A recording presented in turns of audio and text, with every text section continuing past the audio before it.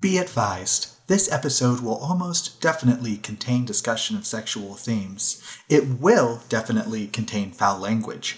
We guarantee that we will be discussing views present within the book that in no way reflect our personal views, likely including, but not limited to, indigenous culture, being sexually active, being not white, eating disorders, and probably things I don't even want to consider being in a young adult book published only 1 year before the Hunger Games. Please exercise your discretion as a listener. I considered beginning this by continuing the saga of my health problems. Because last night I had the worst IBS flare-up of my life. No, that is not an exaggeration. It was literally the worst. Oh, no. But then I decided it would honestly involve me giving too many gross details. And I could not do that to you all. I didn't know there was such a thing. As much as I told before, I feel like giving the full story would be too painful. Okay. So instead, I'm just going to point out that we are, in fact, not returning to our roots. Because this book isn't about vampires, it's about vampires. It's very different. It's spelled with a Y instead of an I. Did you look up why she spelled it that way? Because I did. I didn't. I just... Honestly, with this book, I didn't assume there was a very deep reason. Oh, there isn't. But I guess I'm wrong. There is not a deep reason. I looked it up. Well, I looked up the authors of this book series for a reason that I will explain later.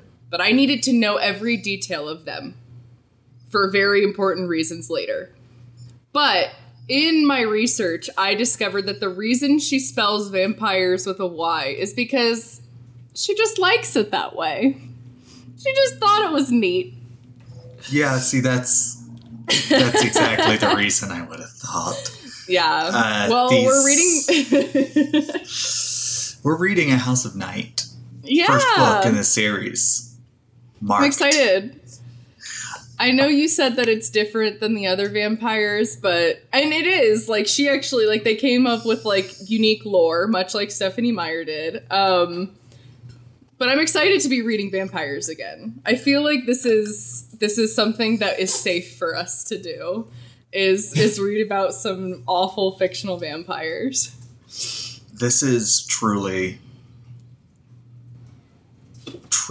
this, look, Maximum Ride was like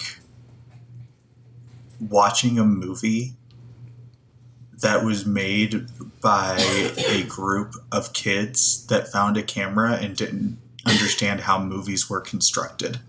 Yeah. House of Night is like watching The Room or Velocipaster. But it's an accident. It's completely an accident. Yeah. At least Velocipaster absolutely knows what it is and thrives in it. Oh my god. This is bad. It's so bad. Good, but like, it's the good bad. kind of bad. It's the kind of bad where you're laughing at it. I mean, and I don't want to say it is also problematic bad. Like, yes, it is. It's extremely problematic, and we will go into it in heavy detail. Probably not every time something bad happens, because I think we would just literally be talking about it for hours and never be able to move on to anything else. Look, Twilight was bad because of the implications of a lot of the stuff. This book just outright says terrible things. Yes. Also, this book has in common with Twilight that there's incredible blatant misappropriation of Native American culture. Can't have a good vampire book without blatant misappropriation of Native American culture. And we will get into it, I assume, around the time that, like, the inciting events occur. But I literally, last week, we were trying to record. And no, it was probably when we actually did record the final episode of Warm Bodies. I was like, I need you to know, because I had already read the first part of House of Night. Emmy had not yet read it. And I was like, I just need you to know that, like, I feel like we're going to need to record a special disclaimer for this series to like play at the beginning of every episode. That's just like, we do not claim the way that this series portrays Native American culture, but also we don't have enough time in our day to continue deconstructing it. Because I remembered it being bad. Like, I literally going into this series was like, I remember them having like shitty representation of Native American culture.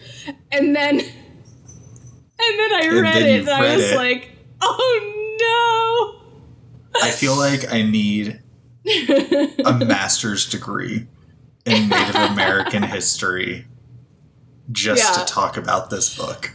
I only took the 2 classes when I was in college, like, and I still am just like, oh my god, like, this is awful. I want to start with an acknowledgement from the book. Mm-hmm. Okay. From the author PC Cast. Mm-hmm. This book is co-written. It has PC Cast and her daughter Kristen Cast.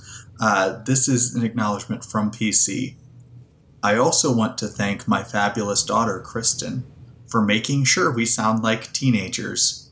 I couldn't have done it without you. She made me write that.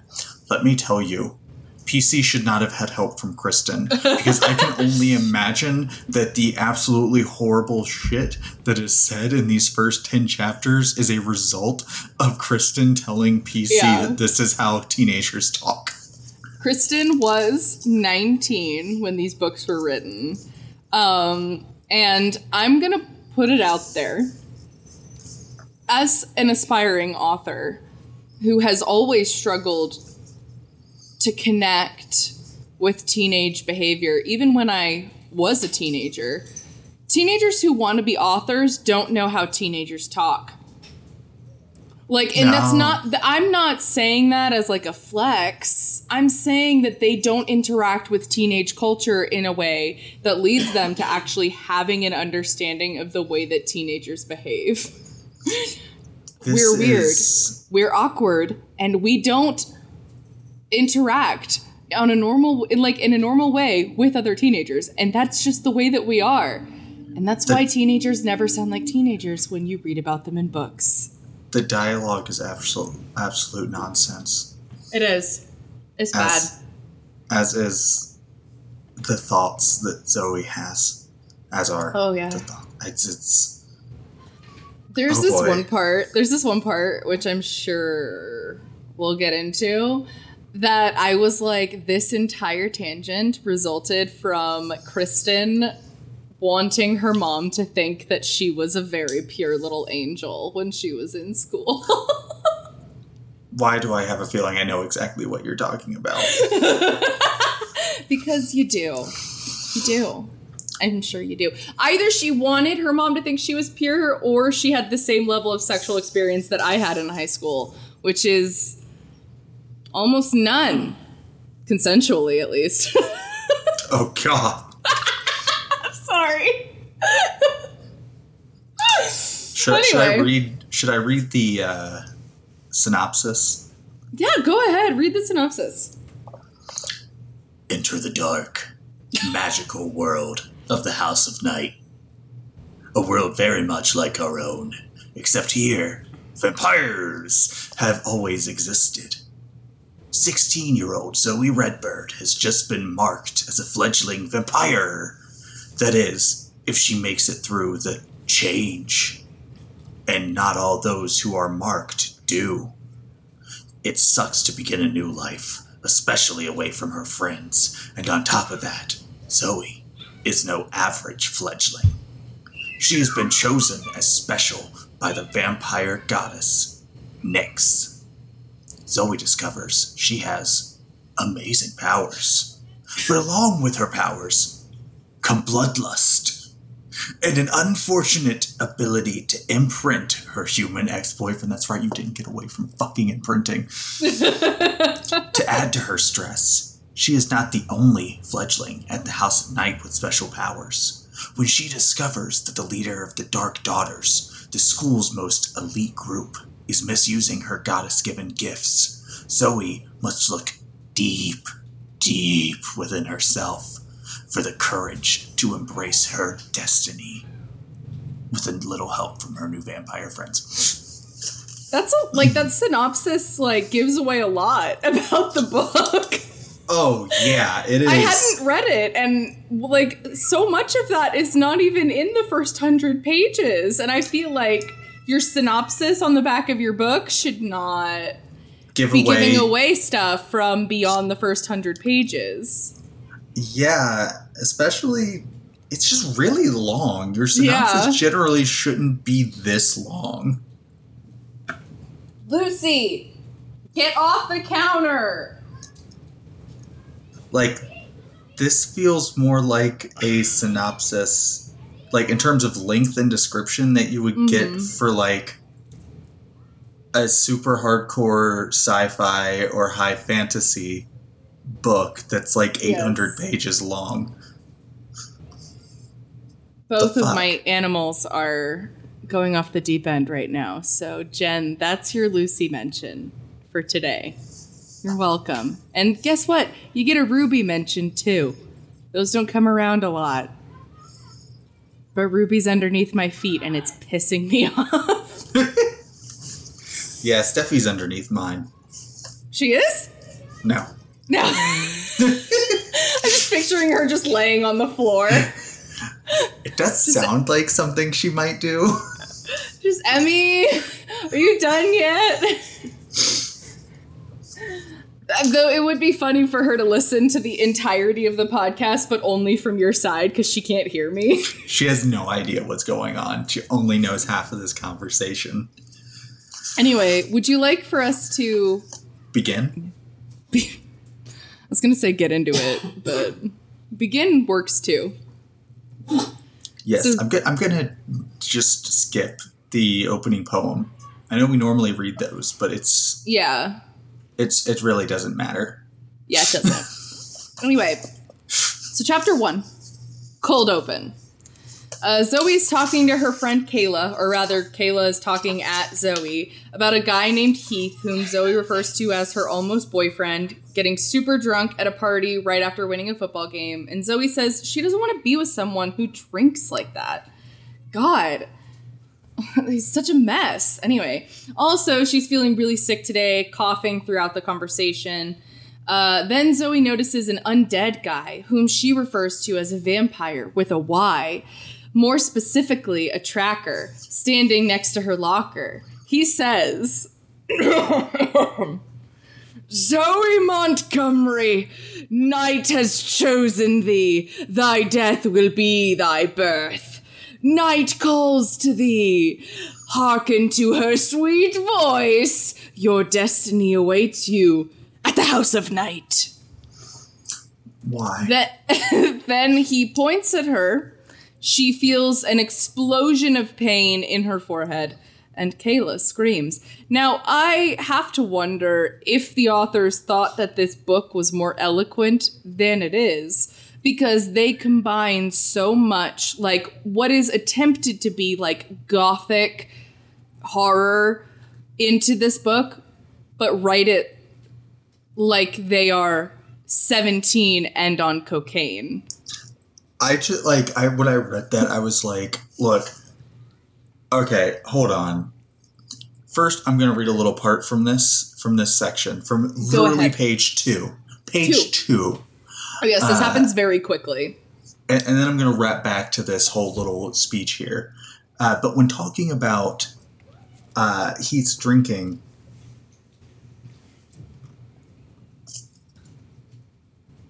sorry, my brain stopped for a second. When talking about Heath's drinking, Zoe says, not to mention the fact that he's going to get fat from all that beer.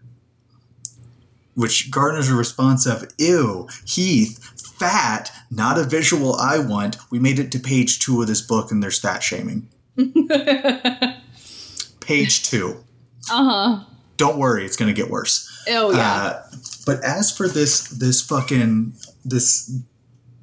vampire tracker marking introduction, first of all, this sounds stupid as fuck. It sure does. Second of all,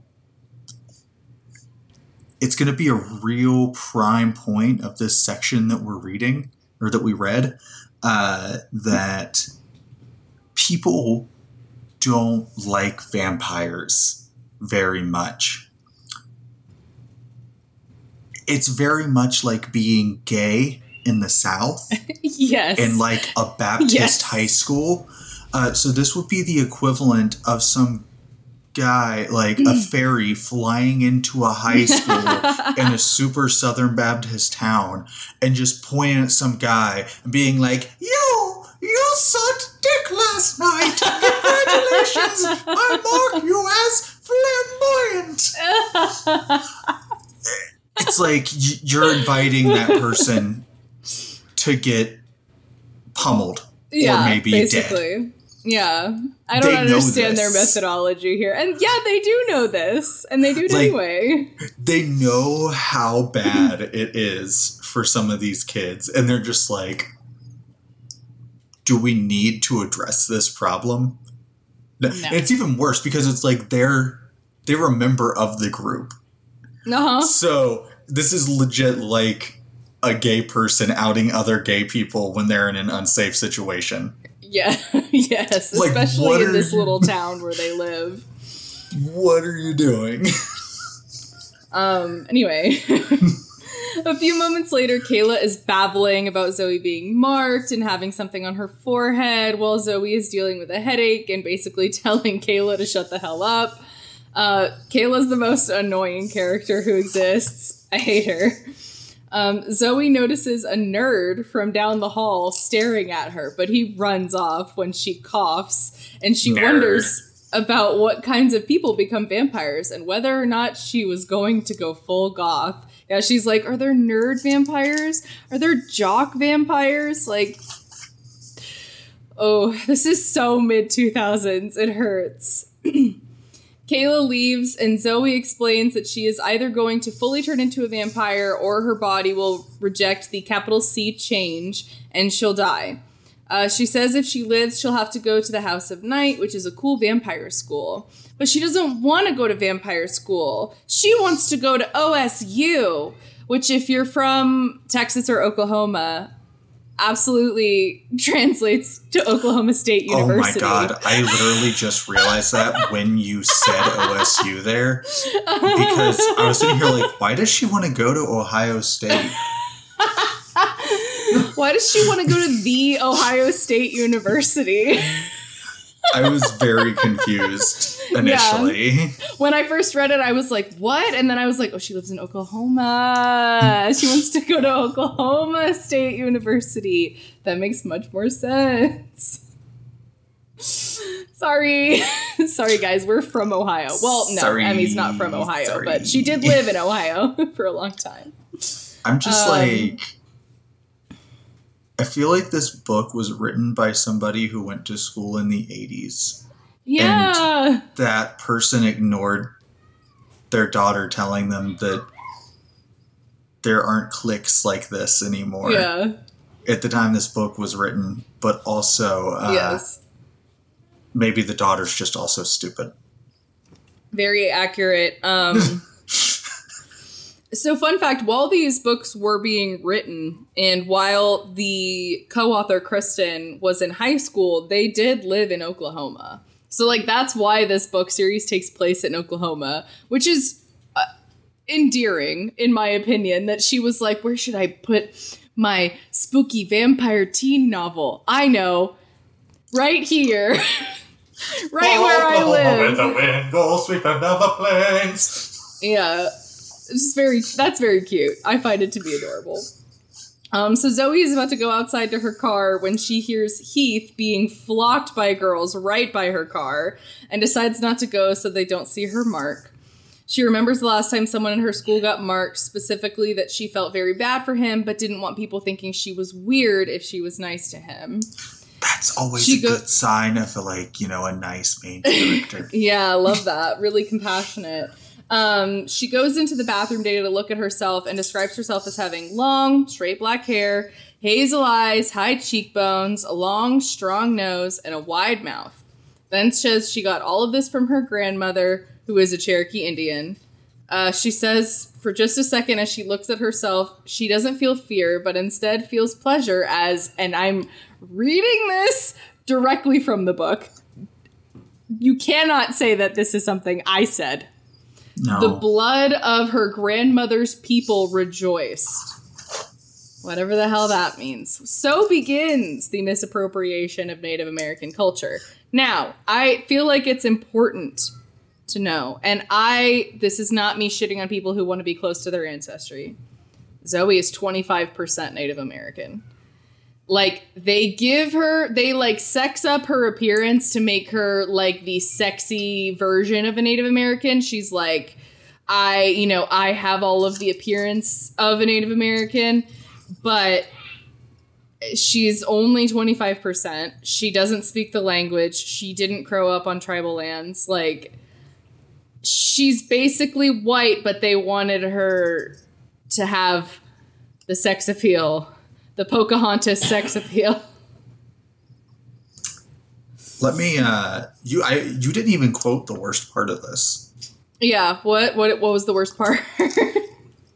I stared at the exotic-looking tattoo.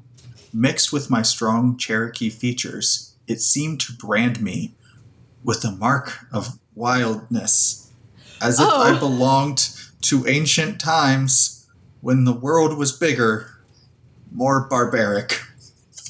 Oh God. Oh no. Yeah. So like, as we already said, we do not endorse this characterization. Not a fan. I have nothing but respect for Native American people.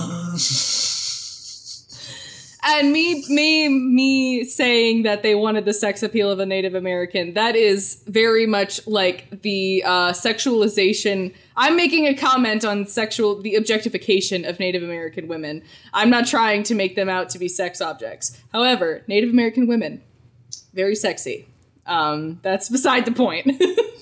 Do you want to give our audience the really important information about this? Oh, the way yeah. This is written. So PC Cast and Kristen Cast are both 100% white. Not Native American at all. And this brings up Native American woo-wooism, like the white version of it, a lot. Like, we'll get to a part later where I literally was almost screaming. I was like, how did a publisher let this exist? How? There are so many parts of this book that make me scream, how did a publisher let this exist? Yeah, it's bad. So I think it goes without saying that, we're not on the side of the, like, listen, they're Cherokee, right? Which is everybody knows Cherokee Indians, okay? That everybody and their brother thinks they're like 132nd Cherokee or whatever. And I got news for you. It's not because of star-crossed lovers. It's because of a lot of non-consensual relationships between white settlers and Native American people, okay? But these are not the Cherokee. Like, Oklahoma is not the tribal lands of the Cherokee Indians. They were sent there on the Trail of Tears. So, putting it out there that everything that happens going forward that refers to this land as being sacred to her people and all that stuff, this is the land that they were forced to live on after the Trail of Tears. Okay? Not saying that they don't hold any special sacredness in that land, because they've been there for several hundred years at this point. However, just want to put that out there. It's important to know. This book's terrible. Yes. It's really bad, and it will continue to get worse. In fact, and I didn't mean to look this up, and I don't know what the context is, but I do know that at some point there is a big, crazy story that involves the Cherokees in this book, the fictional version of the Cherokees in this book, that's similar to like what Stephanie Meyer did to the Quileute people, where she like made an origin myth. Yeah. PC Cast and Kristen Cast do that as well, and they refer to the story taking place over 1,000 years ago on this land where they didn't live until the Trail of Tears. So that's been Sarah's History Corner. Would you like to move on? Yeah. Chapter 2. Zoe hides out inside the school until she thinks it's safe. Then runs into the oppressive rays of the sweltering sun, only to have the Heath gang driving by in a pickup truck just as she comes out. Heath's in the back of the pickup truck, drinking and being a fucking idiot. So when Zoe isn't having any of his being an idiot shit, he asks if she's mad and if Kayla told her something, followed by, "I didn't really cheat on you." Not something you generally say without prompting if you didn't do it. Yeah. This is not himbo material. Absolutely not, which is a shame. We love a himbo. We're Team Emmett in this house. Yes. Very disappointing. He realizes Zoe's marked and tells her she can't be because they're going out. Because that's how that works. He is stupid. He is stupid enough, but he doesn't have enough goodwill in his bones to be a himbo. No. Even more not himbo. I didn't even see that sentence when I said what I said. I'm sorry. So his friends yell at Zoe to lay off the smoking when she starts coughing. And dumbass tells them that she's not a smoker. She's just a vampire. Perfect. That's literally what he says. He's not a smoker. He's just I almost said a slur on the internet. He's not a smoker. He's just gay. So the other two call Zoe a fucking freak, at which point she snaps at them, and there's some allusion to the fact that she already has some weird power to strike fear into people and like hold their attention. Going in, I don't remember much about this series other than it being supremely horny. The only other thing I remember is Zoe is the Mary Sue-iest of all Mary Sues. And it happens very quickly. Yeah, it does. And she's not a good Mary Sue. No, she's not. So anyways, yeah, Heath's friends try to drive off, but Chucklefuck falls out the back of the pickup when they do. And Zoe runs to help him up, but the others scream at her to get away from him. Credit where credit's due. Heath does basically tell them to fuck off because he's talking to her. So, at least he doesn't run away in fear just because she's a vampire now. That's I feel like that's, the equivalent of not kicking your friend out of your house because they told you they're gay. But anyways, he's bleeding, and Zoe wants to lick it, which grosses her out. And then Heath gets dragged off and forced to leave with the shit squad. What a shame. Yeah, so a couple notes here. One, the two are apparently blaring Toby Keith and singing it super out of key. The random details like this that get added in would be wonderful for world building if they weren't just constantly being tacked on, like, I know pop culture. Yeah.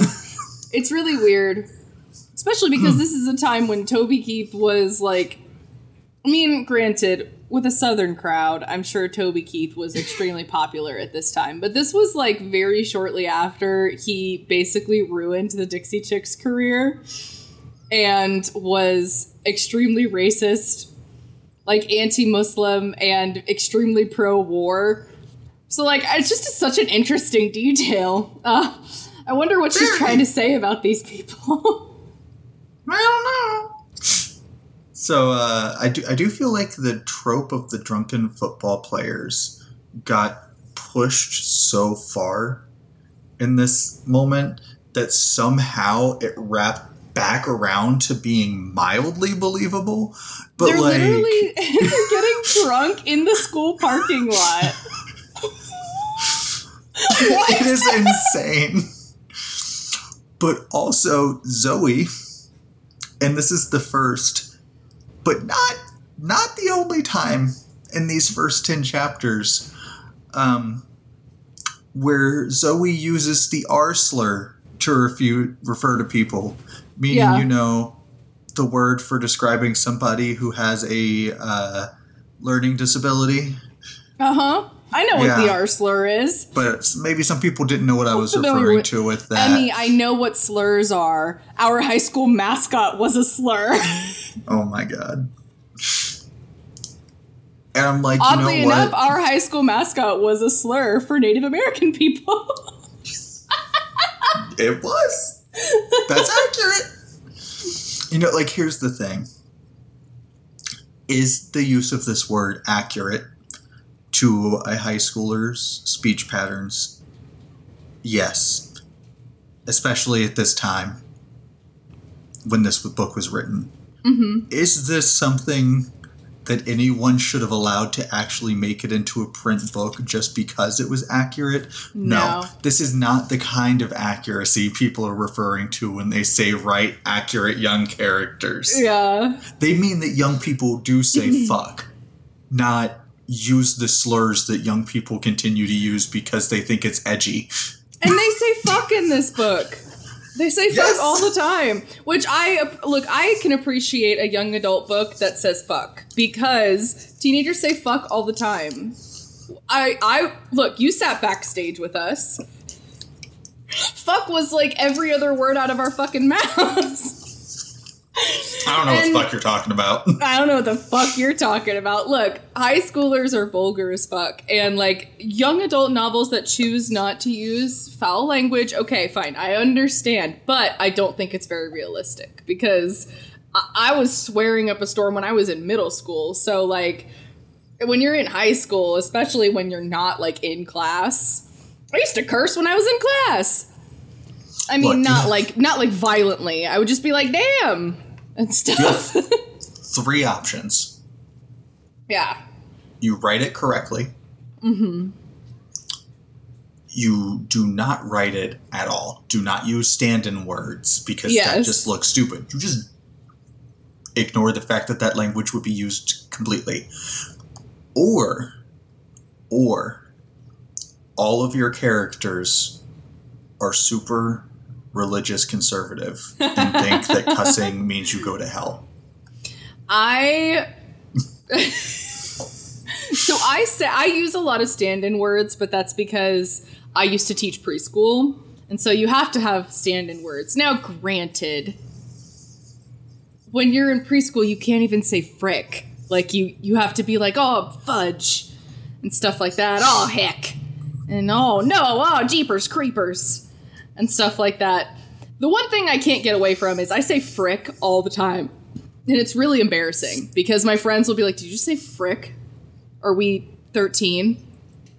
What is going on with you? No, okay? I just use a lot of stand-in words. I used to say sugar. I used to say sugar instead of saying shit. I'm gonna save you from this by going into the next scene now. Go ahead, please. I'm gonna save you from your embarrassment. So Zoe makes it home and is dreading the conversation she'll be having while using some colorful words to describe Heath's friends. She stares at a house that she still hates. It's her house. She's lived there for 3 years. And she's grateful that her older sister is at cheer, and hopeful that her younger brother is distracted by his violent war video games. She just wants some alone time with Mommy, who she finds reading Chicken Soup for a Woman's Soul on the couch. Zoe just wants her to understand. Shit hits the fan real fucking quick. Look. I feel like these authors took the phrase "start with the conflict" a little too literally. Yeah. It's very quick. The melodrama is soap opera level. It is really bad. With no lead-in. Before we continue, though, something has struck me that I wanted to mention earlier, but I forgot. Because you were talking about references. You were talking about references at, like, Toby Keith and stuff like that. And, like, Chicken Soup for a Woman's Soul. Look, there are references that are cool to have in your work, okay? And then there are references that do nothing but age your work in a really bad way. Like, here, if you want to mention the things that people are, like, entertaining themselves with in your book, you should probably mention things vaguely or things that are so old that they're now classic. Because, or yes? that are specifically meant to be symbolic. Yes. Or if you are in the year 2018 and you're writing a book about someone who's in 2006 and you're like, fuck yeah, I'm going to put a bunch of references to 2006 in there, that's different. That's fun. I applaud doing that. I don't know anyone who's done it, but I think you should. This is not fun. This is stupid. Anyway, go on. First, Zoe asks for help, but her mom ends up asking what she's done now once she sees the mark. Yeah. What have you done? I don't know, you dumb bitch. What do you think I went over here, got this tattooed on my fucking... Right in the middle of my forehead? 2, Mom asks what Zoe's father will say. 3, oops, no. It's her stepdad of 3 years. That's why she still hates the house. And her real dad ran away 14 years ago. Surprise! We get into the melodrama real quick. It's getting angsty in here. Absolutely it is. 4, Zoe asks her not to tell stepdaddy, which upsets Mommy a lot. 5, you want me to lie? No, I want you to put me above your stupid boy toy. 6, you're a selfish little bitch. I don't have to work at Dillard's anymore, and we have a nice house and money because of your new daddy. Yes, she actually says this.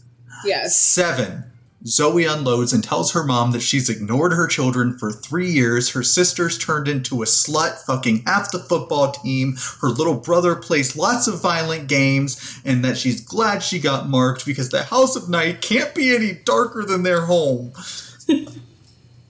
Zoe runs off to her room and slams the door.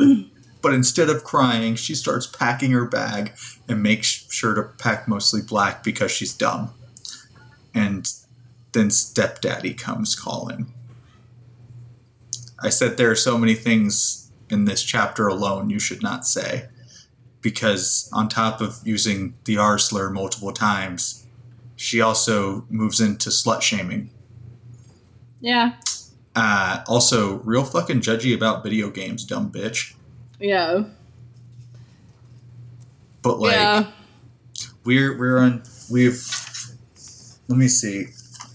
Chapter 3 begins on page 21. So in the first 20 pages of this book, we get slut shaming, fat shaming, and multiple R slur drops. And misappropriation of Native American culture.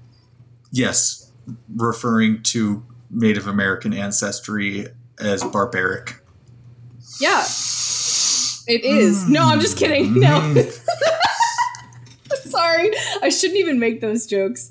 That's the kind of stuff that like years from now people are gonna like clip it and like play it back and be like, here's where Sarah said that Native American people are barbarians.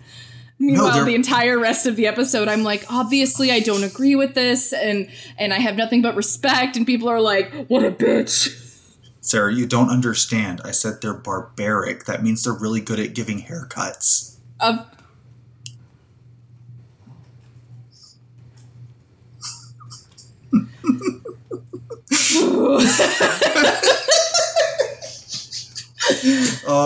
I'm so sad this is just an audio medium at this moment because I wish everyone could see the faces you're making.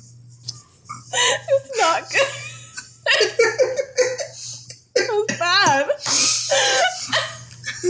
I do look like I just smelled something disgusting. I look like Edward in the first scene. The biology lab. Oh my god. Thank you. Never change. Oh my god. Okay, chapter 3. Okay, in the first sentence, Zoe refers to her stepfather by his full name, which is John Heifer.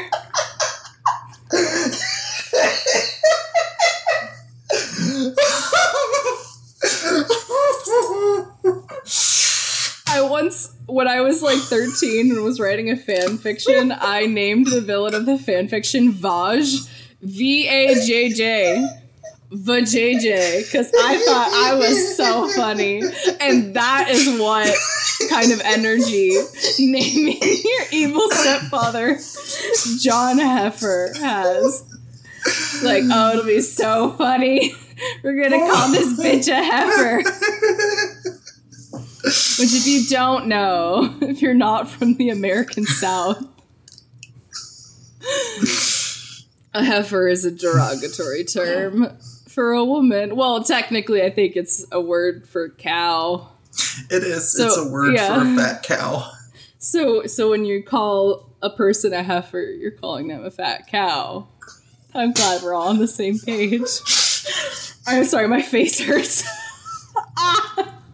My throat hurts. Anyway, she says he's fake and is actually a terrible guy, despite seeming at first glance like he's handsome and nice, though she later describes him as having being balding and having a pot belly. So like, I don't know where the not that like men who are balding and have pot bellies cannot be attractive. They absolutely can.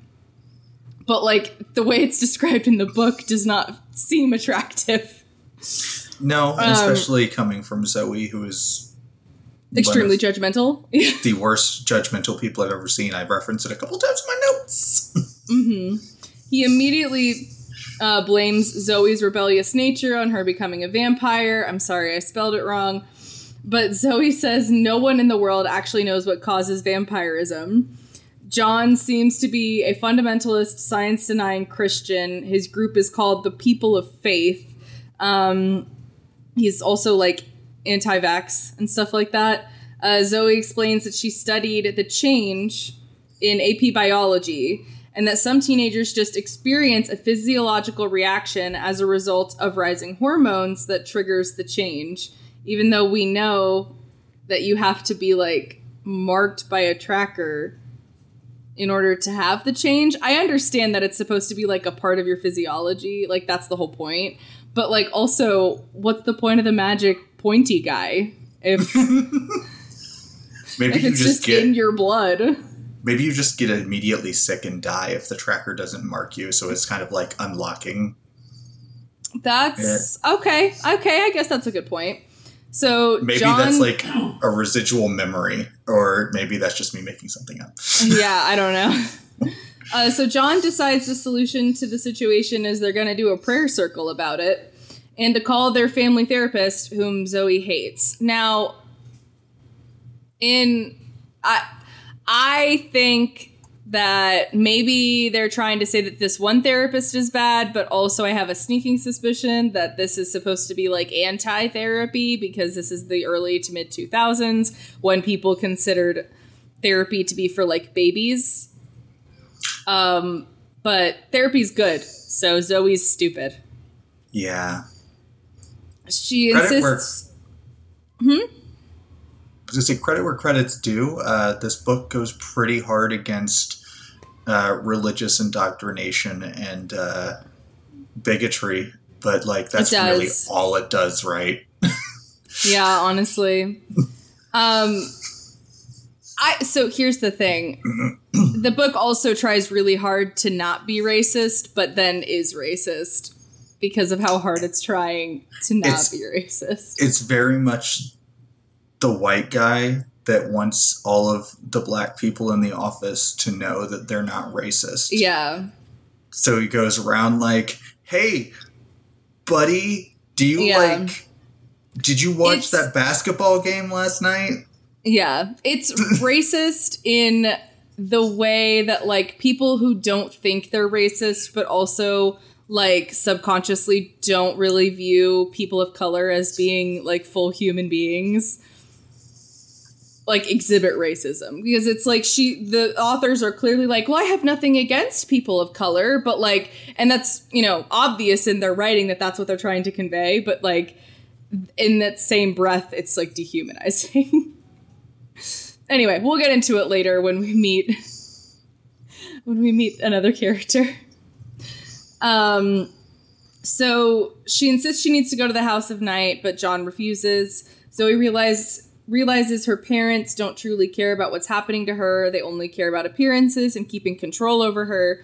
Deciding to take things into her own hands, she makes an excuse about wanting to lay down in her room, then leaves.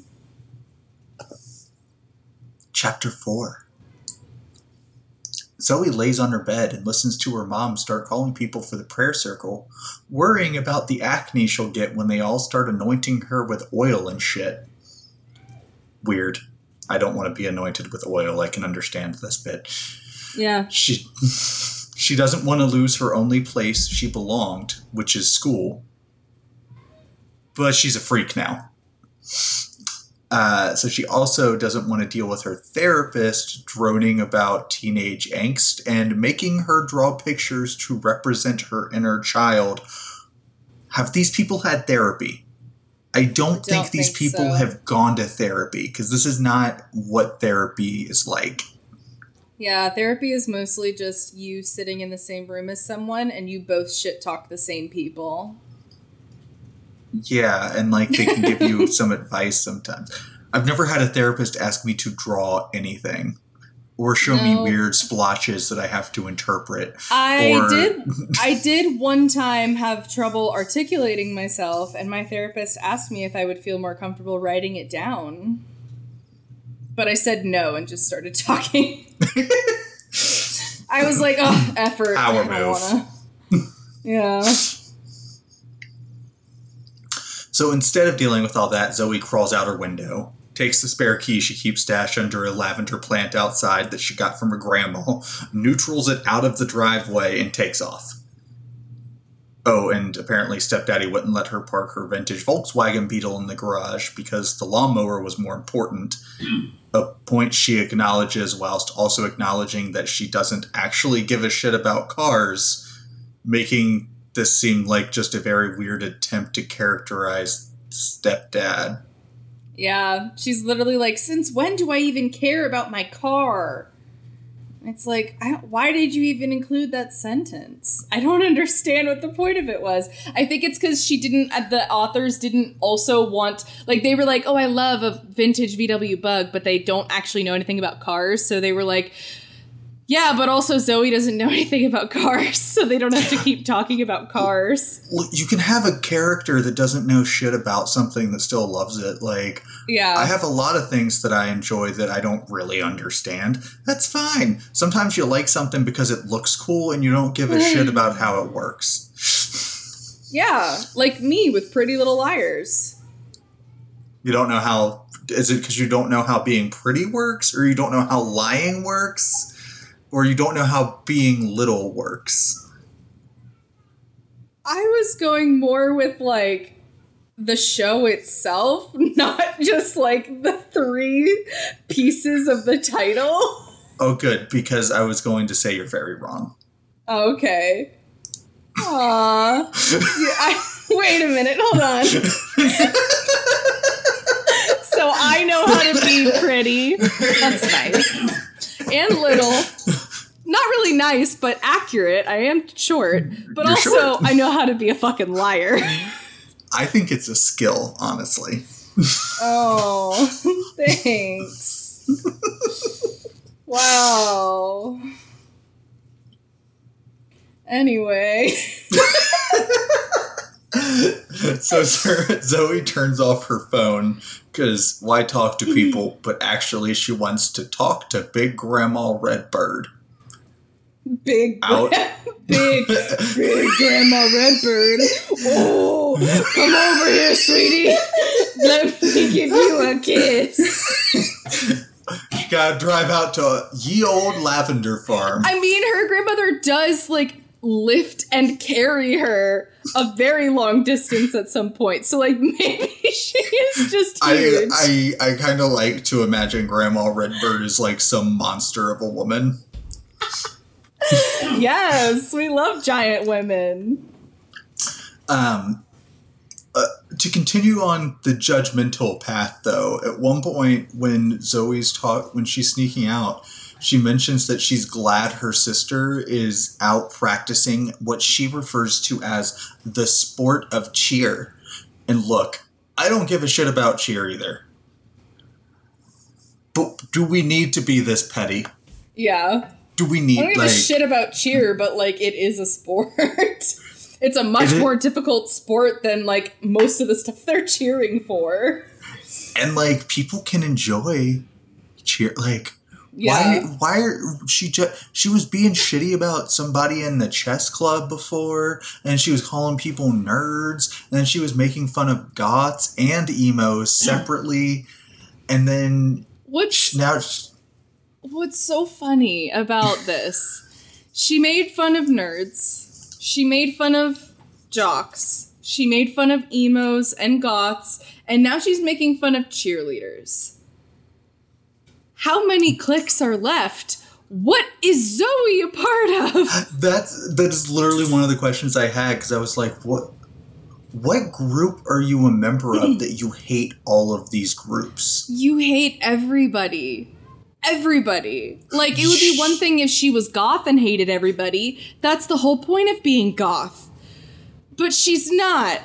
She's like a normie, but then hates everyone and their brother for just being themselves. She is a normie who hates normies. Yes. And it doesn't make... And, like, it's like being somebody in an office, in a white-collar job, and your favorite show is Parks and Rec, but you hate that person at the desk next to you because their favorite show is The Office, and that's so normie.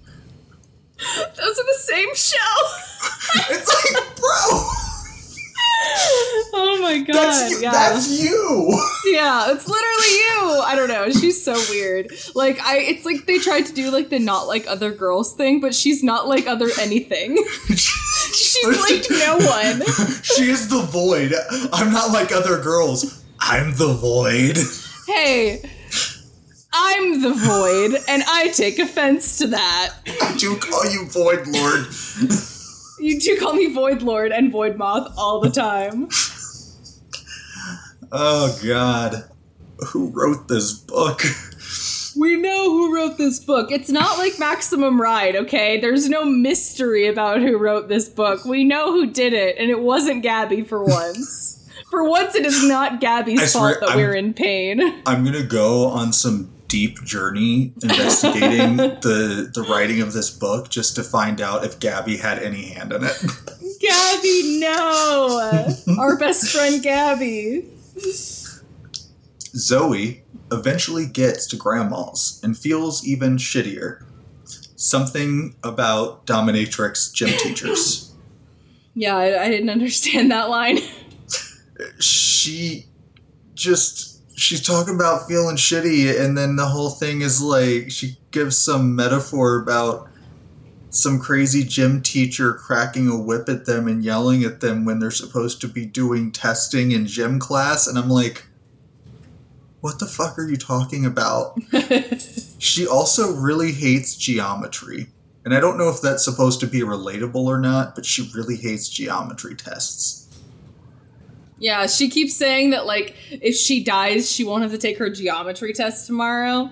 And I'm like, I never girl. had those thoughts. Yeah, no. Granted, oh no, I figured it out. Okay, so you've got the jocks and you've got the cheerleaders, like the preppy crowd, right? And then you've got the nerds and you've got the goths and the emos and whatever.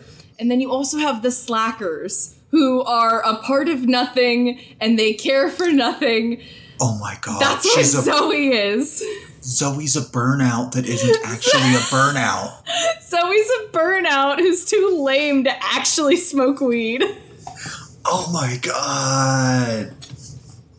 You found it. You found the answer. I figured it out. But Zoe, hold on. damn. Hold on. Zoe hides under a Star Trek hoodie and an OSU hat. I cannot fathom what would make a Star Trek fangirl be this judgy all the time.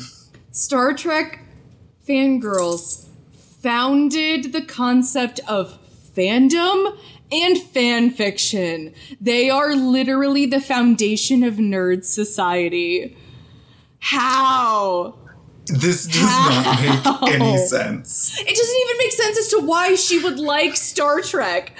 Why does she like Star Trek? She never talks about it. She never references it. This is what I'm saying about just tacking on pop culture things. They're like, because they do it with some other stuff later, too, where she has, like, DVDs in her room and stuff that she mentions, but she never references any of these things. It's like, they think that if they just attribute certain properties, and I mean that in the sense of, like, Star Wars as a property, to a character, that's a personality.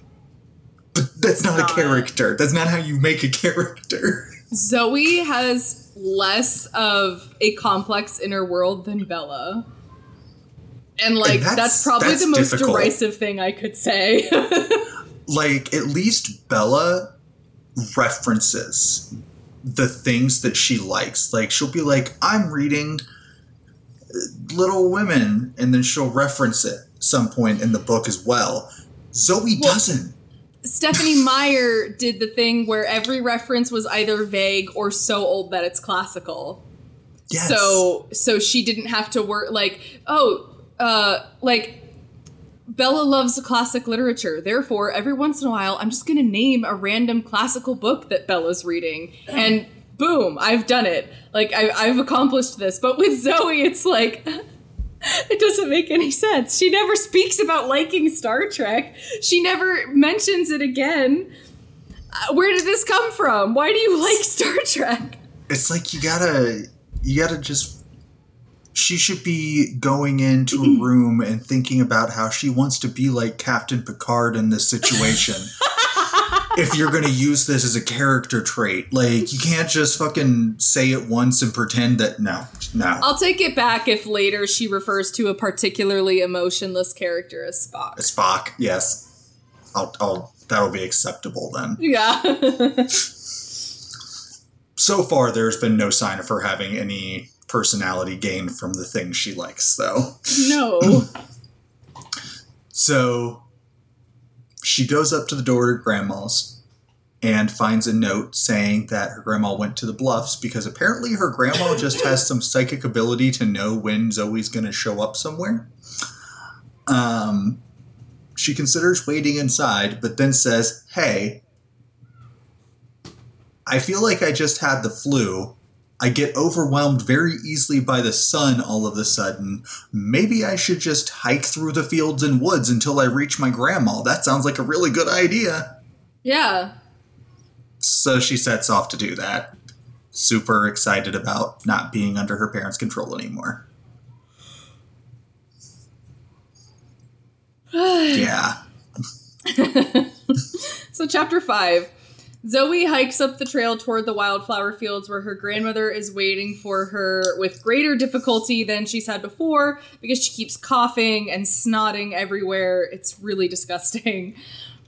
She thinks a lot about her grandmother, specifically about how her grandmother is Cherokee and all the cool Native American mysticism you'd expect from a pair of white authors. Zoe has a spiritual experience during which she feels surrounded by the ghosts of her Cherokee ancestors, then panics and starts running up the path, running up that hill, running up that road, only to trip on an exposed tree root and knock herself unconscious as she falls. Now, I've definitely pointed this out before, but I'm going to point it out again. If you suffer a traumatic head injury and knock yourself unconscious and lose consciousness for longer than a minute or two, you have severe brain damage. It's like, I know that it's fiction, okay? And I know that in fiction, characters knock themselves unconscious and then are out for several days, and it's not a huge deal. If you fall unconscious for whatever reason, that doesn't necessarily mean you're going to have brain damage. But when you hit your head hard enough to lose consciousness and then you're unconscious for that long, you have brain damage. You've severely damaged your brain. And that is something that every time I see it in movies or TV shows or in books or podcasts or whatever, it makes me lose my shit. Sarah, you don't understand. If she only could, she'd make a deal with Nyx. God. No, Nyx. I'm sorry. Well, Nyx is a god. But anyway, that's just like, and I know that this book isn't going for hyper-realism, so like, who cares? And like, I'm sure a lot of people don't actually know that's the case. But it's just one of those things where every time I see it, I'm like, that's not how it works. You can't just hit your head and fall unconscious for 3 hours or a day. It's literally like over a day. You can't just give yourself severe brain trauma and then just walk away. Maybe the whole rest of this series is just Zoe in a coma. Oh my god, what if we get to book 12 and she just wakes up and she's just in her grandma's bathtub? Oh, it's like, Zoe, you were out for a couple minutes there. Are you okay? A couple minutes. All right. So the next scene. We don't need to go in. I mean, we can. It's bad. Let's just get through it. Okay. So Zoe astral projects for the first time since the book started, feeling good. She looks down on her body, lying limp on the ground, its skin pale and blood running where she'd hit her head. She looks down into a crevasse near her head where her blood is dripping, and thinking she hears her grandmother's voice, she dives down into it, coming to rest beside a pool of water. She follows the water down a tunnel and finds a woman at the end of a tunnel who says she has gone by many names, until explaining that her name in modernity is Nyx, whom Zoe refers to as the vampire goddess. She originally got her name from the Greeks, because Nyx is a Greek goddess. The goddess says that Zoe is a super special chosen one and that she needs to accept her destiny. Now, they call her Gaia, they call her Nyx, they call her several names, including one name that is sacred to the Cherokee people. I didn't write it down, and I would probably mispronounce it if I tried. The goddess repeatedly refers to Zoe by the Cherokee word for daughter. It's all around just not a very good scene. Also, I'm pretty sure some of the deities referenced were not ones that shared traits with Nyx. No, not to mention Gaia and Nyx are from the same part of fucking same mythology. Yeah. Okay, I was like, maybe this is a different Gaia, but yeah, because Gaia in Greek mythology is the earth. Yes. It is literally one of the primordial beings. Yes, Gaia is a Titan. And Now listen. I don't need to tell our listening audience this, but it is incredibly offensive to take sacred figures from different mythologies and say that they are the same thing. Like, I don't, like, we live in America, it's predominantly Christian, but, like, if we were a part of a polytheistic society, can you imagine how fucking insulting it would feel to have your, like, sacred goddess of night compared to, like, just, not even just compared to, but, like, blended in with the goddess from a different mythology, or I don't want to say mythology, but a different belief system. And in this, like, fictional shitty vampire book, they're like, no, we're actually all the same. People just attribute us differently. And it's like, no, that's not, like, and I understand where they're coming from here, but the problem is they're treating it all as fiction. And when you're dealing with religious figures, nothing is fiction when you're writing a book. It's not fiction. Gods are not fiction. Like, ancient Greek gods, I fully understand that people don't worship them anymore. It's not like a sanctified religion anymore. But, like, Allah is not fiction. Yahweh is not fiction. The gods of Hinduism, that's not fiction. That's people's religion. That's what they believe in, okay? Like, you don't get to just be like, yeah, but actually we're all the same. It's all the same thing. No, it's not the now, same what you thing. can do is draw parallels. Yes. Or have a deity that does represent a group of deities from separate religions that were actually inspired by one another. Mm-hmm. Because there is the case that oftentimes a religion would move into a new area, the religion in that area would adapt, and so you would end up with a deity that has very similar traits between two areas, Exactly. but two different names. Well, no, I mean, it's like the most prominent example is obviously the Roman versus the Greek pantheon. The Romans conquered Greece and appropriated their religion, and that's why Zeus and Jupiter are exactly the same. Like, that's different because, I mean, there is a really good series of books by Rick Riordan that confronts that very concept. But, like, and that's entirely different. I just find it incredibly insulting for these two dumbass writers to be saying, like, you know, these sacred figures from different religions that we ourselves are not a part of? Well, actually, they're all vampire ladies. These dumb fucking crackers. Like, do you hear yourself? What the fuck? Anyway, so Zoe is super special. She's the chosen one.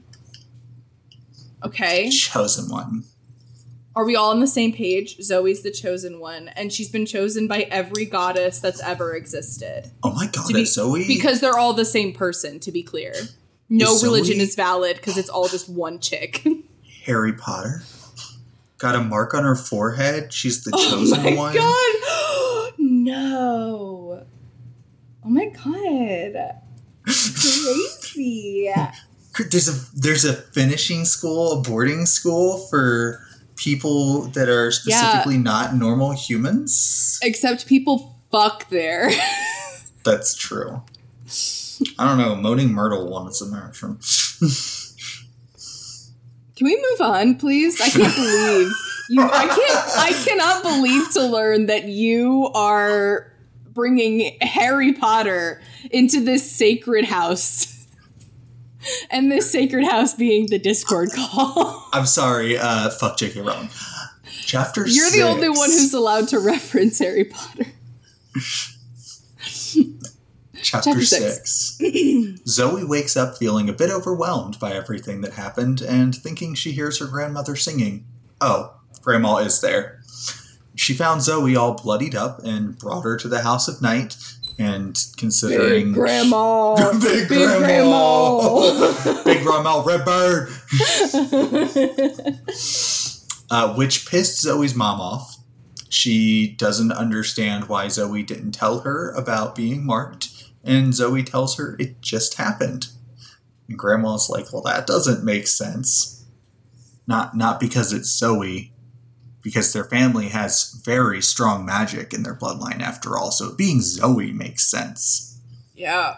But because the mark on her forehead is already filled in. It was just an outline before, now it's filled in. Zoe asks how the hell it happened when a new lady arrives and tells her that they've been hoping she could explain. It turns out this new lady is the High Priestess, Neferet. And she has great badonkadonks that make Zoe jealous. Yeah, she's literally like, oh, this lady's beautiful. And she has big boobs. I wish I had big boobs. I wish that Zoe was a little fruity. A lesbian? Like, I wish she was fruity. All of this would make sense. It would be so much better if she was a little gay. Neferet's hot, though. Uh-huh. But also in the single paragraph introducing her, Zoe manages to insult gingers, strawberry blondes, and people with eating disorders. Yeah. Yes. Fucking amazing. It's really fantastic. Bad. She's like, yeah, she has red hair, but it's not like frizzy carrot top red. It's like deep auburn. Like, what the fuck? And she talks about her being thin, but not like those girls that puke up all their food like Paris Hilton. Ew, Paris Hilton, yuck. Rude. I was just like, holy shit, is there a single sacred she hates everyone. thing? She hates everyone. Which, like, I get, because I was 16 and hated everyone, but also, I was kind of emo, so I would not have made fun of other emos. We don't say, you don't make fun of people for being fat or having eating disorders or, needing mental health help, which she also does. Or having red hair. Or having red hair. Like, what the fuck? Leave the gingers alone. They've been through enough. For fuck's sake. God, anyway, go on. So Zoe starts to explain when she gets a very strong feeling in her gut that tells her not to mention her meeting with Nyx. Ooh, what could that mean? So she leaves that out, and her grandma backs her up by saying memory loss is normal with head trauma. Well, it's not normal with head trauma? Being asleep for, a day or two.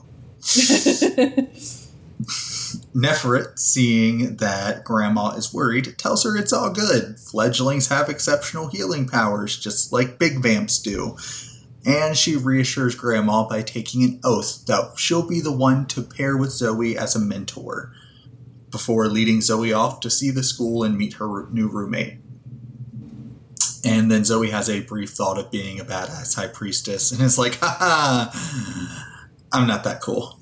Yeah. So chapter 7, Zoe and Neferet proceed down the hall, and Neferet begins explaining things about the school. Classes begin at 8 and end at 8 p.m. and end at 3 a.m.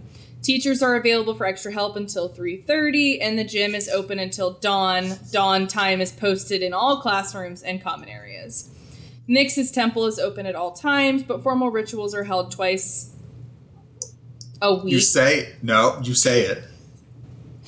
Twice a suite after school.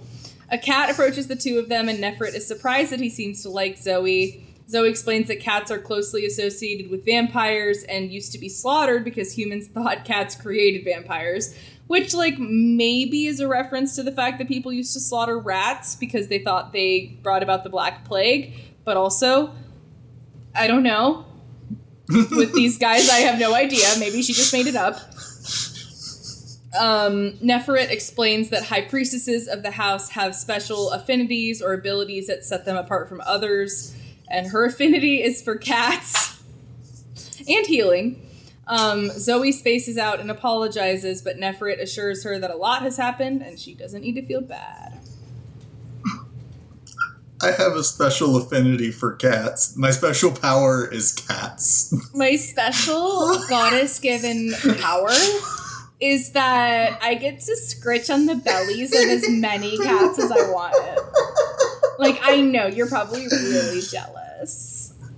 Oh my god, Neferet's gonna open a cat cafe. She's gonna quit the House of Night and she's gonna go open a cat cafe. It's gonna be called, let me think. Nyx's Kittens, but Nyx is spelled K-N-Y-X. Neferet has to see to another fledgling, so Zoe has to continue down the hall by herself. She, gives her directions. Zoe stumbles off down this little side hallway because she thinks she hears something, and she finds what she thinks is a sexual encounter, but turns out to be an assault. So we spent so long when we read Eclipse being like, Jacob kissed Bella against her will. That is bad. Don't get me wrong. Very bad. Okay, so there's a girl. Got nothing on this. There's a girl on her knees. Trigger warning, this is really fucked up. There's a girl on her knees in front of a guy, and she's trying to blow him, despite him telling her repeatedly and that he doesn't want it and trying to push her away.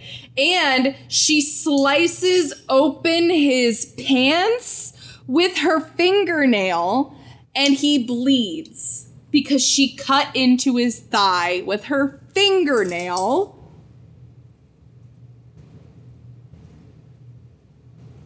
So maybe... And she licks it. This book is a little bit more problematic than Twilight. Because I will give it this. The girl that does this is very much the bad guy. Oh yeah, she's the villain. She's not the good guy who made a bad choice. She's a bitch and a half. Think Rosalie, but worse. Think Rosalie, but she doesn't even have a reason to fucking be that way. Yeah, no, she's just a cunt. At least Rosalie has trauma. This girl just sucks. So Zoe makes eye contact with the guy, and something magical seems to connect them. So he starts moving in her direction. But she just turns and runs back in the direction Neferet told her to go and collects her thoughts by the door she was told to look for. She sees this guy being assaulted. He notices her and is seeming... think about it objectively. You are witnessing someone be assaulted. They notice you and start to move in your direction. Probably because you have found them while they are being assaulted. Emmy, what do you do in that scenario? Run to them to try and help. Oh, okay, wow. Oh, it's almost like you're a good person. Zoe, as we've discussed already, is a terrible person. She is not a good protagonist at all.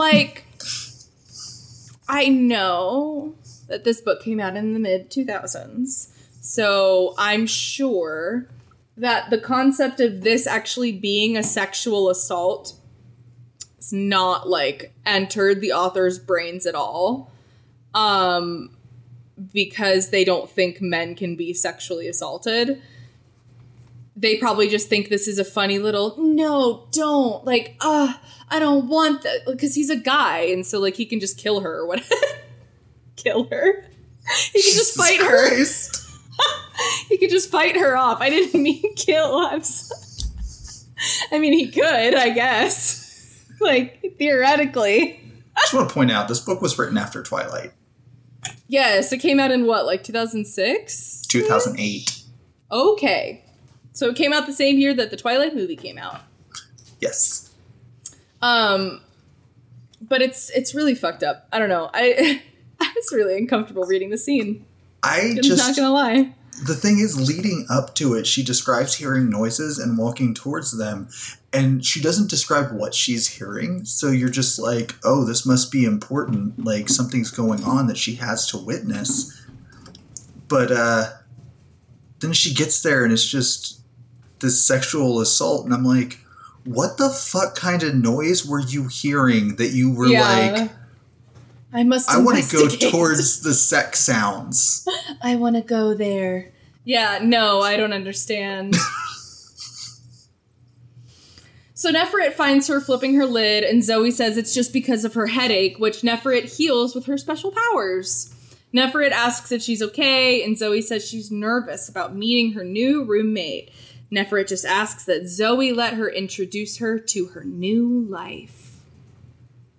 Anyway... Neferet takes Zoe into the school's courtyard, and she marvels at the setting and even recognizes a statue of Nyx. But she, recognizes the statue because she's met the woman, and Neferet's like, yeah, that's Nyx, unsure as to why Zoe's like, oh, Nyx! There she is! My favorite white girl! In a world where everybody knows vampires are real and their goddess is Nyx, people would have seen images of Nyx. Yeah. Unless it's an Allah thing. I don't know. So Neferet explains the House of Night has only existed in this area for 5 years, before that serving as a prep school for rich teens. Zoe explains that vampires are universally considered attractive, and some of the most successful musicians and actors in the world are vampires, which is why so many of them are rich, making big enemies of the people of faith. Zoe is mesmerized by all of the attractive people walking around them and feels intimidated by their beauty. She describes their fun uniforms and says most of them have weirdly long hair. She also says people who pass are staring noticeably at her mark. Now, the long hair thing is appropriated from Anne Rice. So when it comes up later, just know that it is not unique to the cast writing duo. They stole it from Anne Rice. Look. Everyone's really beautiful. Zoe, as part of her transition to vampirism, becomes paler, more white.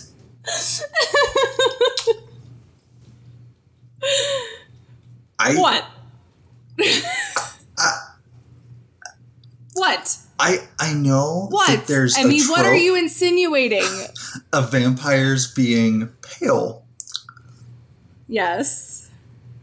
And? But they've decided to break a lot of tropes with this book already, so they didn't need to keep the pale trope.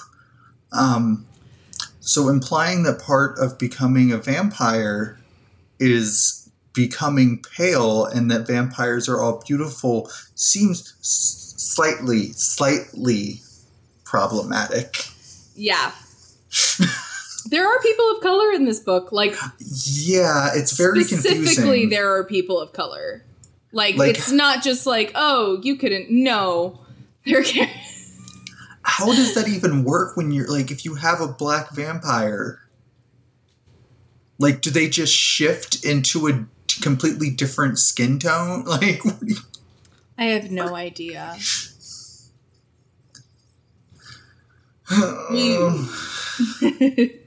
Why don't you continue, Emmy, please? Chapter 8. Chapter 8.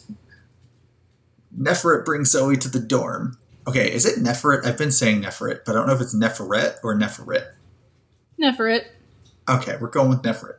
Bring Zoe into the dorm, which is not the dark hellhole she anticipated. Don't know why she still anticipated that at this point, because everything she's seen has not matched with her idea of gothic bullshit, but all the ladies inside stare at Zoe's mark. Apparently, only one person at this school has any sense of respect.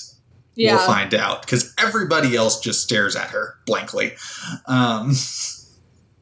But Neferet introduces her, and a peppy girl that Zoe says looks like Sarah Jessica Parker stands up to greet her and introduce herself as Aphrodite, which Zoe is once again judgy about. Oh, yeah. Surprise. We should probably point out that I didn't mention this in the chapter previous. Oh, right, the name thing. You can change your name when you go to the House of Night. So, like, a lot of people have really weird names, like Neferet and Aphrodite and stuff like that. But that's because you can change your name to whatever you want it to be. So Zoe changed her name from Zoe Montgomery to Zoe Redbird to go with her grandmother's name. And Aphrodite Correct. obviously changed her name from fucking Sarah Jessica Parker to Aphrodite. Aphrodite. And look, I do not appreciate Zoe's judginess over... Look, the girl's a bitch. She's the villain, as we're about to find out. But I could have made my middle name Artemis. And you know what? I don't appreciate her judging people for liking some ancient Greek goddess names. Yeah, my middle name is Schroeder. That's... Isn't that your last name? No, my last name is Wilton. Oh, I thought it was like a hyphenated thing. No. Oh, okay. I got rid of my middle name, and I kept my maiden name as my middle name. Hey, I got rid of my first name and made it my last name. I forget that you literally made your dead name your last name. Some people are like, I never want to hear that fucking name again. And you're like, I'd like to hear it every time someone addresses me. I never hated the name. It just wasn't my name. So Yeah. I made it my name in a new way. Yeah. But Aphrodite offers to show Zoe to her room and gets pissy about Neferet being Zoe's mentor. And at this point, Zoe realizes that Aphrodite is sexual assault blowjob girl. And Okay. Neferet leaves, and Aphrodite leads Zoe upstairs. And when Zoe says the dorm is amazing, Aphrodite agrees, saying it's awesome because Aphrodite's there. Yeah. She's She's the bitchiest bitch. She is like an icon of bitch. Yeah.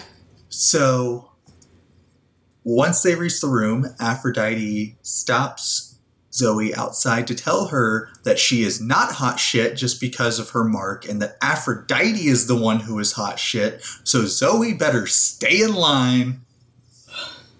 Zoe doesn't want trouble, so Aphrodite knocks on the door and introduces Zoe to her roommate, Stevie Ray. Stevie looks scared when she sees Aphrodite, and Aphrodite mocks Stevie by imitating her Oklahoma accent before Zoe is able to shoo her off. And the new roommates bond over Aphrodite being a bitch. I want to point out that we glossed over something earlier that I had anticipated us talking about. But it's in reference to the blowjob thing. So Zoe has the weirdest purity culture internal monologue about how, like, I mean, I knew blowjobs happened, but like, I'd never really thought about them happening like at all. And it's just like, that was the part I was talking about earlier when I was like, this is the line that Kristen Cast wrote so that her mom wouldn't know that she was sucking dick in high school. This part disgusted me because not only does she act like it's weird that a blowjob actually happens, she specifically says that blowjobs are something that men want and women should never be expected to do or should do. Yeah. And it's like that kind of feminism where instead of championing women's choices and freedom, you make it about not allowing women to show any sign of even potential subservience to men. Yeah. Even so far as it means providing sexual pleasure to somebody that they, in this case it was sexual assault, but like in the general sense, are in a relationship with, like, I'm sorry. It is completely acceptable to give your partner of any sex, gender, oral pleasure. Can we not be judgmental about giving people oral pleasure? It's fucking weird. Yeah. It, I don't know. It's like... it's basically boils down to Zoe's slut shaming, right? Like... Zoe really likes to slut shame. Yeah, all the time. And I don't know. The idea, it's like, I think we're coming around on it nowadays. But like the idea that like, I don't know, maybe some people like giving head.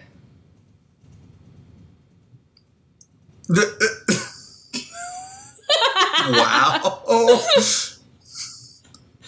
I didn't say anything. What are you wowing about? Nothing. This is an audio format. Nothing. Anyway, so, like, I don't know. Like, obviously, like, I don't want to think about teenagers giving blowjobs either, but teenagers give each other fucking blowjobs. So, like, let's all just wise up here. Calm down a little bit. Calm down with the chastity belt, Zoe. I swear to God. Take that lock off, girl. Oh, she's going to. Never mind.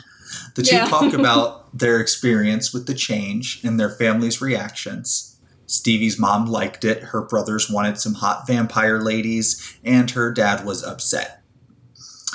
Stevie is a bit scared of a city like Tulsa, and when Zoe goes to tell her it's a cool place, she realizes she never sees vampires out and wonders how that works. So Stevie tells her they can leave, but they aren't allowed to wear the uniform. And she also tells Zoe that she should put her uniform stuff on, saying that the teachers already know the right measurements somehow, and that students are allowed to make their own modifications. So yes, apparently vampire teachers just have psychic abilities for new fledgling measurements. It's just wish fulfillment. It's literally just wish fulfillment of like going to a cool, awesome school, having like a cute, fun uniform that you get to make your own. It's so weird. Stevie is, of course, dressed like a cowgirl. If there is a lot of implication here, you know, she's got a shirtless country singer poster. I can't remember if it was Toby Keith or Keith Urban. It's Kenny Chesney. Oh, it's Kenny Chesney. Uncultured little bitch. Why does every country singer sound like Kenny Chesney? Kenny Chesney, Keith Urban. Heaven help me, I can't think of any others. Tim McGraw. Brad Paisley. That doesn't sound like either of those. No, it doesn't. Anyways, she's dressed like a cowgirl. She has an Oklahoma accent. She's from a small town.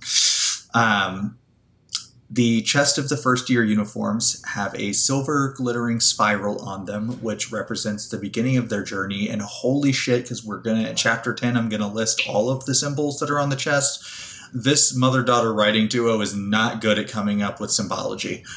No. So Zoe asks Stevie why she isn't interested in Zoe's mark, and Stevie tells her it's rude to pry and she wants to be friends. Stevie is the only one. Stevie starts rushing Zoe out the door for dinner while Zoe worries about getting diarrhea. I kid you not. The end of the chapter is her worrying that she'll get diarrhea from the food. I can't make this shit up. Also, all of Zoe's stuff is already in her room because apparently her grandma battled the forces of Redbird. Big Grandma Redbird went and took all Zoe's stuff. Okay, so we're talking about her like facing off against her mom, but I like to imagine instead that Big Grandma Redbird actually crawled back through Zoe's open window that she crawled out of and like just threw everything into a duffel bag. And crawled back out like army crawling through the yard. Yeah. Big Grandma. So chapter 9. Zoe and Stevie Ray head to the beautiful dining hall, which is already pretty full of other students. They get some food and head over to a table already occupied by 2 other students. Sorry, this shit's putting me to sleep. Whom Stevie Ray introduces as Aaron and Damien. Because Damien is gay, and they couldn't think of another name for a gay man. They just took the name of the gay guy from Mean Girls. Damien is gay, and they have a really weird interaction about it. Really? I've heard Brandon's a pretty gay name. Oh no, I'm sorry. Anyway, so Damien is gay, and they have a really weird interaction about it, where it's one of those, like, oh, don't worry, he's gay. Like, you know, like, basically saying, like, it's okay if he's, like, weird around us. He's gay, so it's not bad. I swear, he's not a predator. He's just gay. Anyway, that's not me calling gay men predators. I love gay men. Just make them trans and see what happens.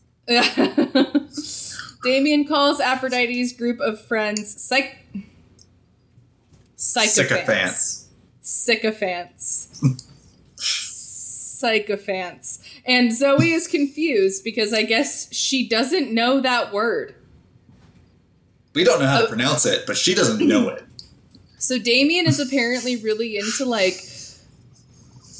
beautiful, eloquent, fruity vocabulary, and, like, it comes up a lot, and it's all just, like, normal fucking words. It really is. It's like words you know if you read books. Yeah, which people, like, look, I want to point out that, like, if you're reading a book, you are someone who reads books, which means you don't really want the 100% realistic way that, like, normal teenagers who, no offense to teenagers, but, like, don't read a lot of books. Like, why don't you... People who write books need to just understand that teenagers who read books will be totally happy if your teenagers talk weird. If they talk really eloquently and, like, they came straight out of a thesaurus, that's fine. The teenagers that are reading those books, they know what those words mean. We'll still make fun of it, but it's not nearly as stupid. Oh yeah, it's not nearly as stupid as pretending that teenagers don't know words. Anyway, apparently that group is kind of a sorority called the Dark Daughters, which we learned about in the blurb on the back of the book. And Aaron and Damien hate them. Another girl joins them, whom Stevie Ray introduces as Shawnee, Aaron's roommate. Shawnee is black.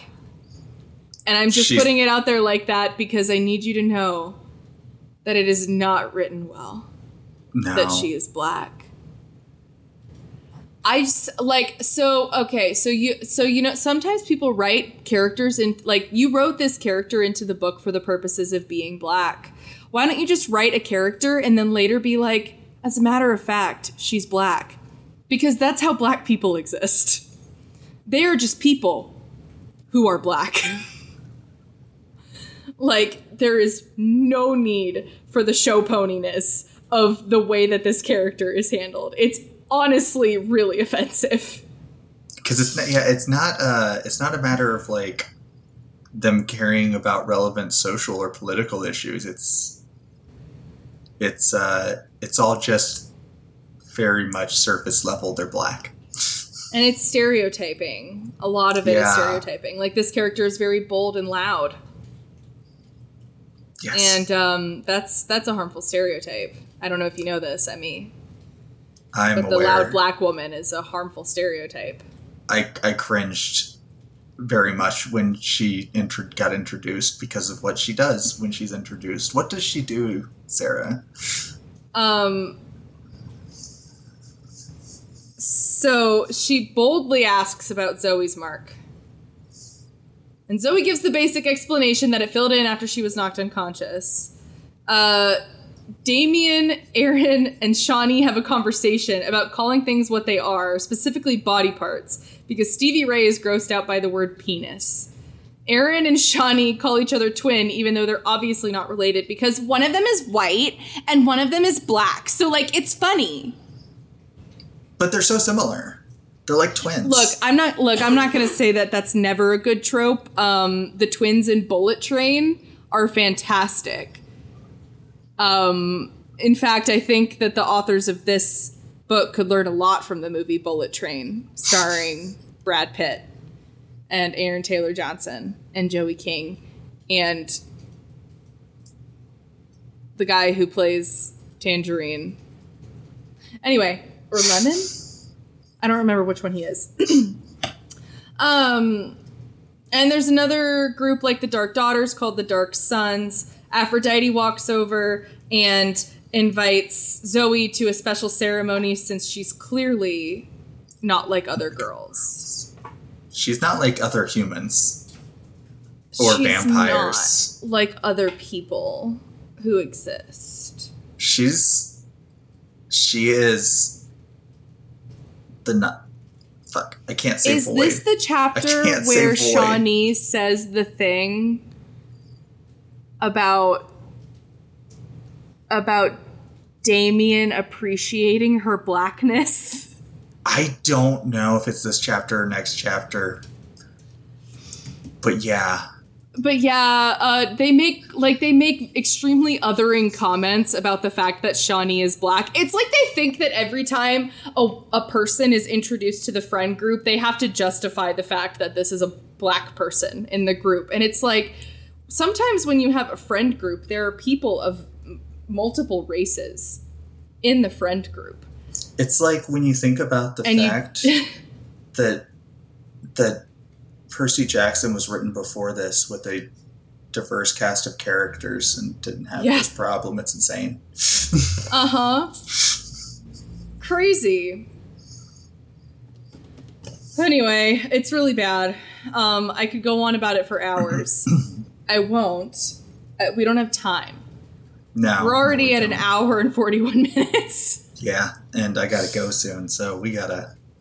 Chapter Gotta wrap 10. this shit up. Chapter Where do you gotta 10. go? You gotta go get your wife? I gotta take her to an appointment. Oh, I thought you already took her at 4. No, that's when I picked her up from class. Okay, I'm sorry. It's okay. It's okay. So, chapter 10. The squad bitches about the bitches. And keep warning Zoe not to fall for their fake bullshit, because sometimes they can seem nice. And they seem really worried that Zoe's going to fall for this, and I don't know All right, why. let me pull out my footrest so I can lean back and take a nap while you go through this explanation. They explain the symbols on all the uniforms. We already know the third formers have the spiral. Sixth formers have the fates, with Atropos holding scissors to symbolize the end of school. Fourth formers have the wings of Eros, the love god, symbolizing Nyx's capacity to love and their journey forward. And fifth formers have Nyx's golden chariot pulling a trail of stars, symbolizing the continuation down Nyx's path in the 2 years that have already passed. And also, when talking about the symbol for the love god, Eros, Shawnee and Aaron are very flamboyant about their bodies. Yeah. And being part of the love class. Honestly, this is some of the worst symbolizing I've ever seen. Even more so because it's explained. So it's bad. It's They just really bad. wanted you to know about their Harry Potter class warfare shit that they've got going on. Except it's just years. Yeah, it's just Also- years. It's not like you get sorted into a house. It's just like in your third year, like third formers are like in their first year. Which, like, hey, can I Why ask are you they a question? third formers? Why do they come in at random points in the year? It Like, do doesn't- they have a graduation at the end of the year? It Because really if doesn't so, make then sense. what about the people who like get marked in the month of May? Do they graduate? Do And- they go on to their next year? I don't understand. Like, at least Harry Potter had like the whole. I'm sorry not to bring up Harry Potter again, but at least Harry Potter had the whole thing where it was like, yeah, you get your letter and then you go on this day. Yeah, this is like you have to go there or you'll die. as soon as you're marked. So... Or at least, let's take Percy Jackson. No structure. You can go to Camp Half-Blood whenever you fucking want to. So that's fine. But this is like a class system. So, like, how in the fuck are you gonna, like, every time somebody new starts, they just gotta be like, all right, guys, we're starting the class over again. This bitch that's been here for 6 months is just losing her mind. Yeah, they have to go into their class in the middle of the school year. What if they don't pick up on things? What if they don't, like, I don't understand how this works. If they, like, come in, because, like, Stevie's been there for 3 months. So, like, it's obviously not like, oh, they're trickling in. Like, it's, you know, maybe over the course of a few weeks at the beginning of the school year, they have to, like, trickle in. Nyx could be a lot more consistent with the times of markings. Anyways. We're asking too many questions. Why does it start at 3rd? Why? I honestly don't know. I also have to wonder, is everybody in 3rd form 16? I don't know. Or because, like, they don't say that everybody is the same age, but that would mean that they go in at 16 and they get out at age 20? I think it's just 3rd formers are just, that's your first year as a vampire. Well, yeah, for sure. But, like, so, like, Could you go in at 13 and get out at 17? I guess. Could you go in at 18 and get out at 22? Because, like, it's typically, like, it's teenagers. That's right? actually what the song I'm feeling that it's teenagers. 22 is about. Oh, like, yeah. That song by Taylor Swift from her critically acclaimed album, Red Taylor's version. It's called 22. It's about when you graduate from the House of Night.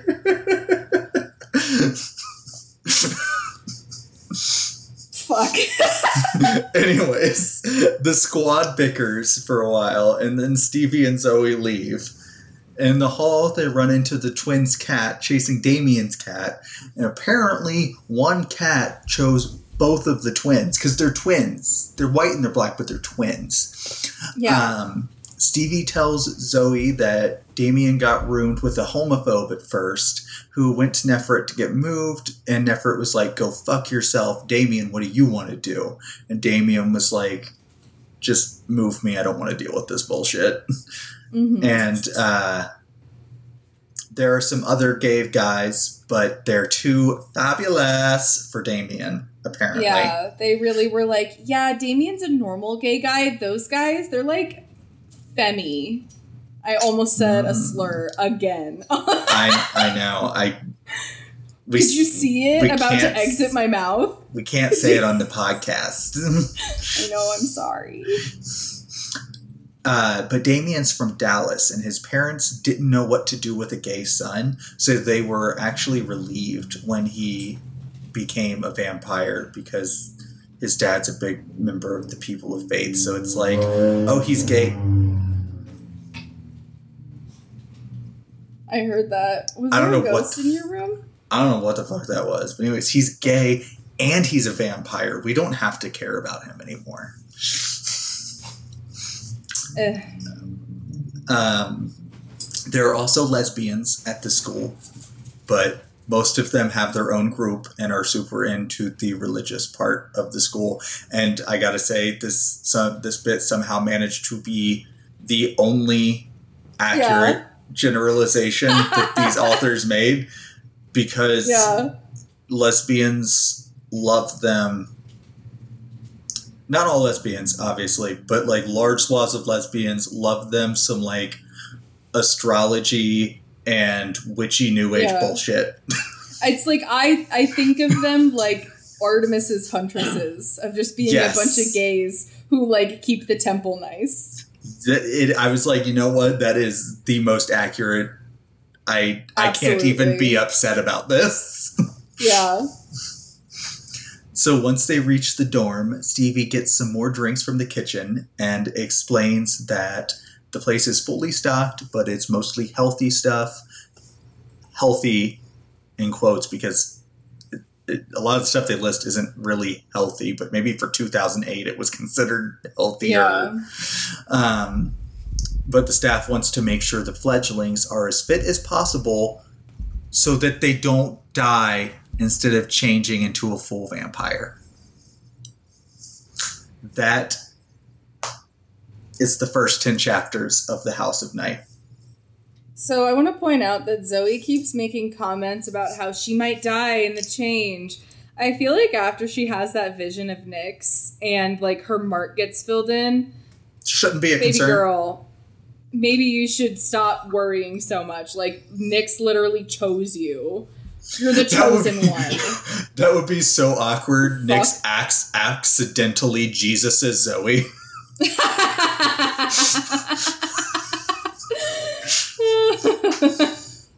Oh my god, what if Jesus was the first run and it just got fucked up?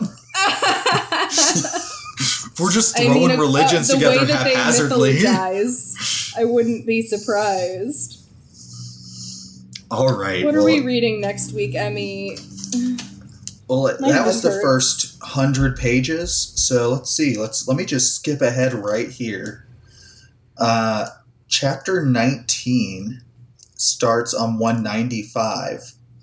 So I guess we are reading chapters 11 through chapter 18, stopping at page 195, which is leaving us with a third of the book. We just made it through the first third. Yeah, and we haven't even gotten to like a bunch of the hot shit that was on the blurb on the back of the book. Like we don't even have a rising action yet. And we've gotten through a third of the book. The pacing is insane. It is really weird. But, I mean, there's 12 books in this series. When I stopped reading them, there's something that happens in book 3 that made me stop reading them because I was 13 and I thought it was horrifying. Nowadays, I'm probably just going to be like, all right, Zoe, I see you. But yeah, so as of now, we do plan on reading all 12 books. We'll see how we fucking feel about it, I guess. This is if certainly it an gets too problematic, experience. maybe we'll just have to stop. I can't even read some of the quotes from the book because of how bad it is. Yeah, it is really horrifying. But yeah, I look forward to doing this again. We're back to being able to make fun of something that's awful. I feel like with Maximum Ride, it was impossible to make fun of because it was just so stupid. Warm Bodies, we weren't making fun of because, I mean, that's a good book. But this, I feel like we're back on track. We're back with the Twilight vibes. We got this. I feel like we're going to be comparing this book to Twilight quite a lot.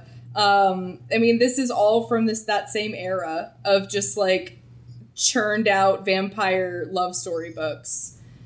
So, hopefully everybody else enjoyed. Do you have anything to say before I do our sign off? I gotta take Steffi to an appointment, so you sign that shit off. Follow us on Twitter at LitMastersPod. M is at M of Many Names, and I am at Sarah S. Wilton. Shoot us an email over at literarymasterspod@gmail.com or hit us with a coffee over at ko-fi.com/litmasterspod.